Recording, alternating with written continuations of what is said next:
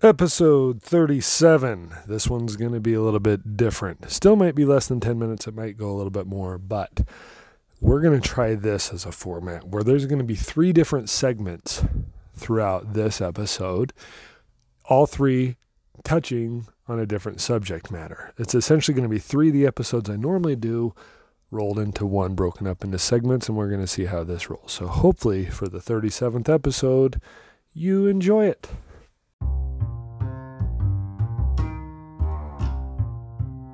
Welcome to the Dynamic Wit Comedy Show.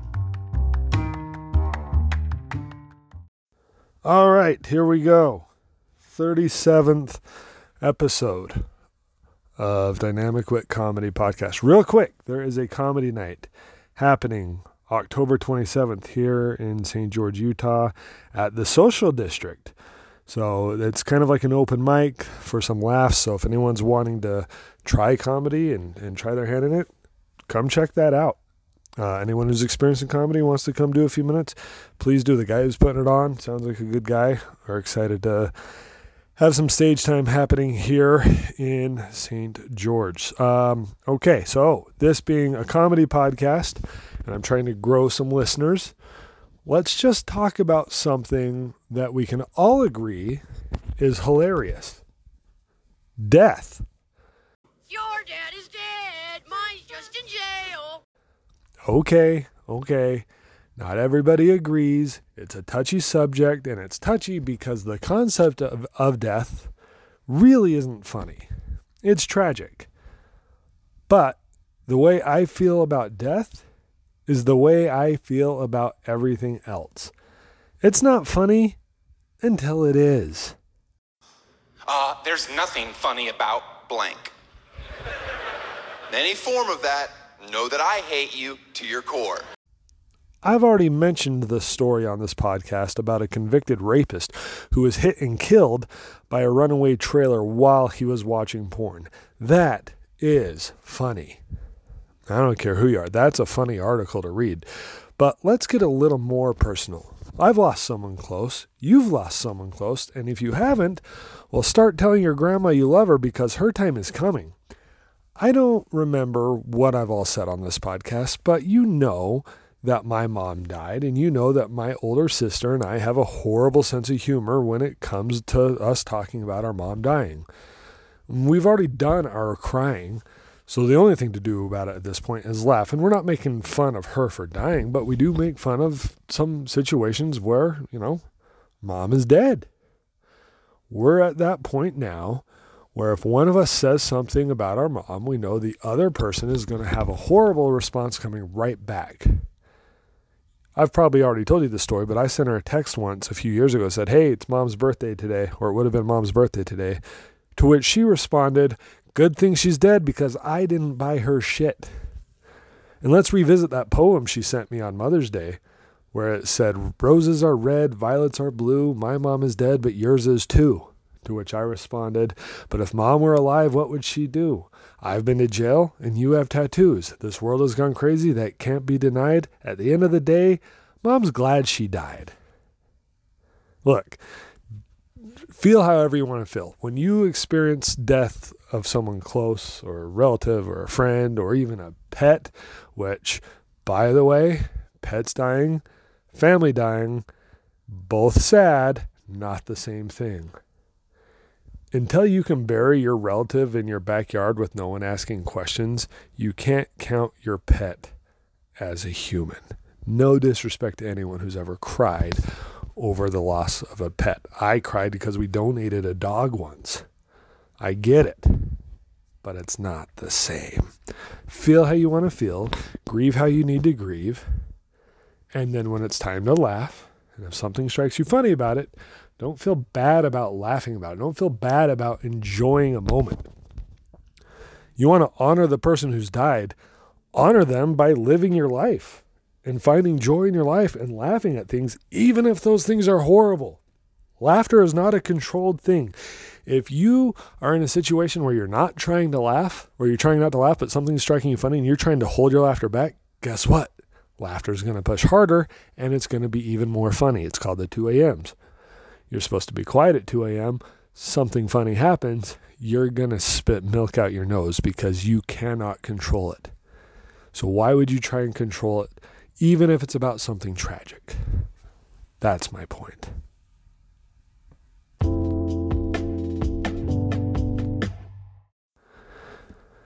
All right, let's talk about the second segment here. In the second segment here, congratulations to whoever hacked my Instagram last week, which according to what I've read and the reports I got back from Instagram, it came from an iPhone from someone up in Canada. Some sort of goat humper up in Canada hacked my Instagram. And they sent a DM to most of my followers asking if they could send them the new clothing and product line that I was supposedly going to be launching on October 12th, which, by the way, is tomorrow. And then they also posted a bunch of pictures of me holding a bunch of cash somehow and buying a new truck also somehow. And these pictures clearly weren't of me, but they had dubbed them down, taking my personal pictures off Instagram and combined them together to make it look like I was making a bunch of money off of crypto. Allow me to share my response to everyone because I got my account back about 30 hours after it was hacked. And so I posted a response because anytime someone responded to these hackers, it saved in my DMs and I could see a lot of it.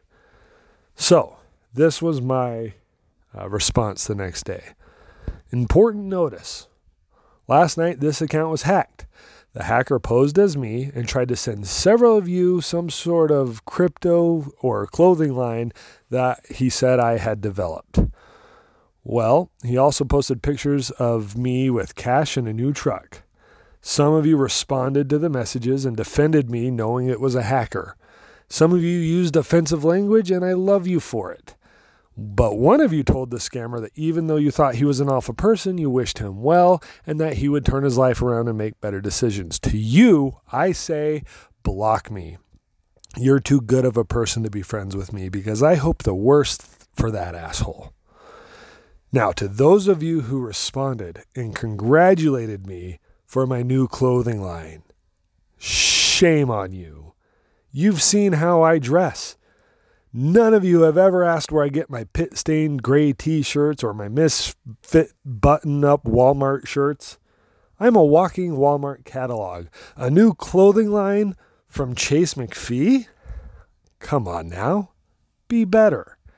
And as for the post of the cash and the new truck, look, man, that is some small dick energy. Now, I'm not saying I'm the most endowed man ever, but let's just say this. I have no shame driving my used minivan to my comedy gigs. All of that is to say thank you to everyone who stood up for me, and I apologize for whatever inconvenience the scammer caused you.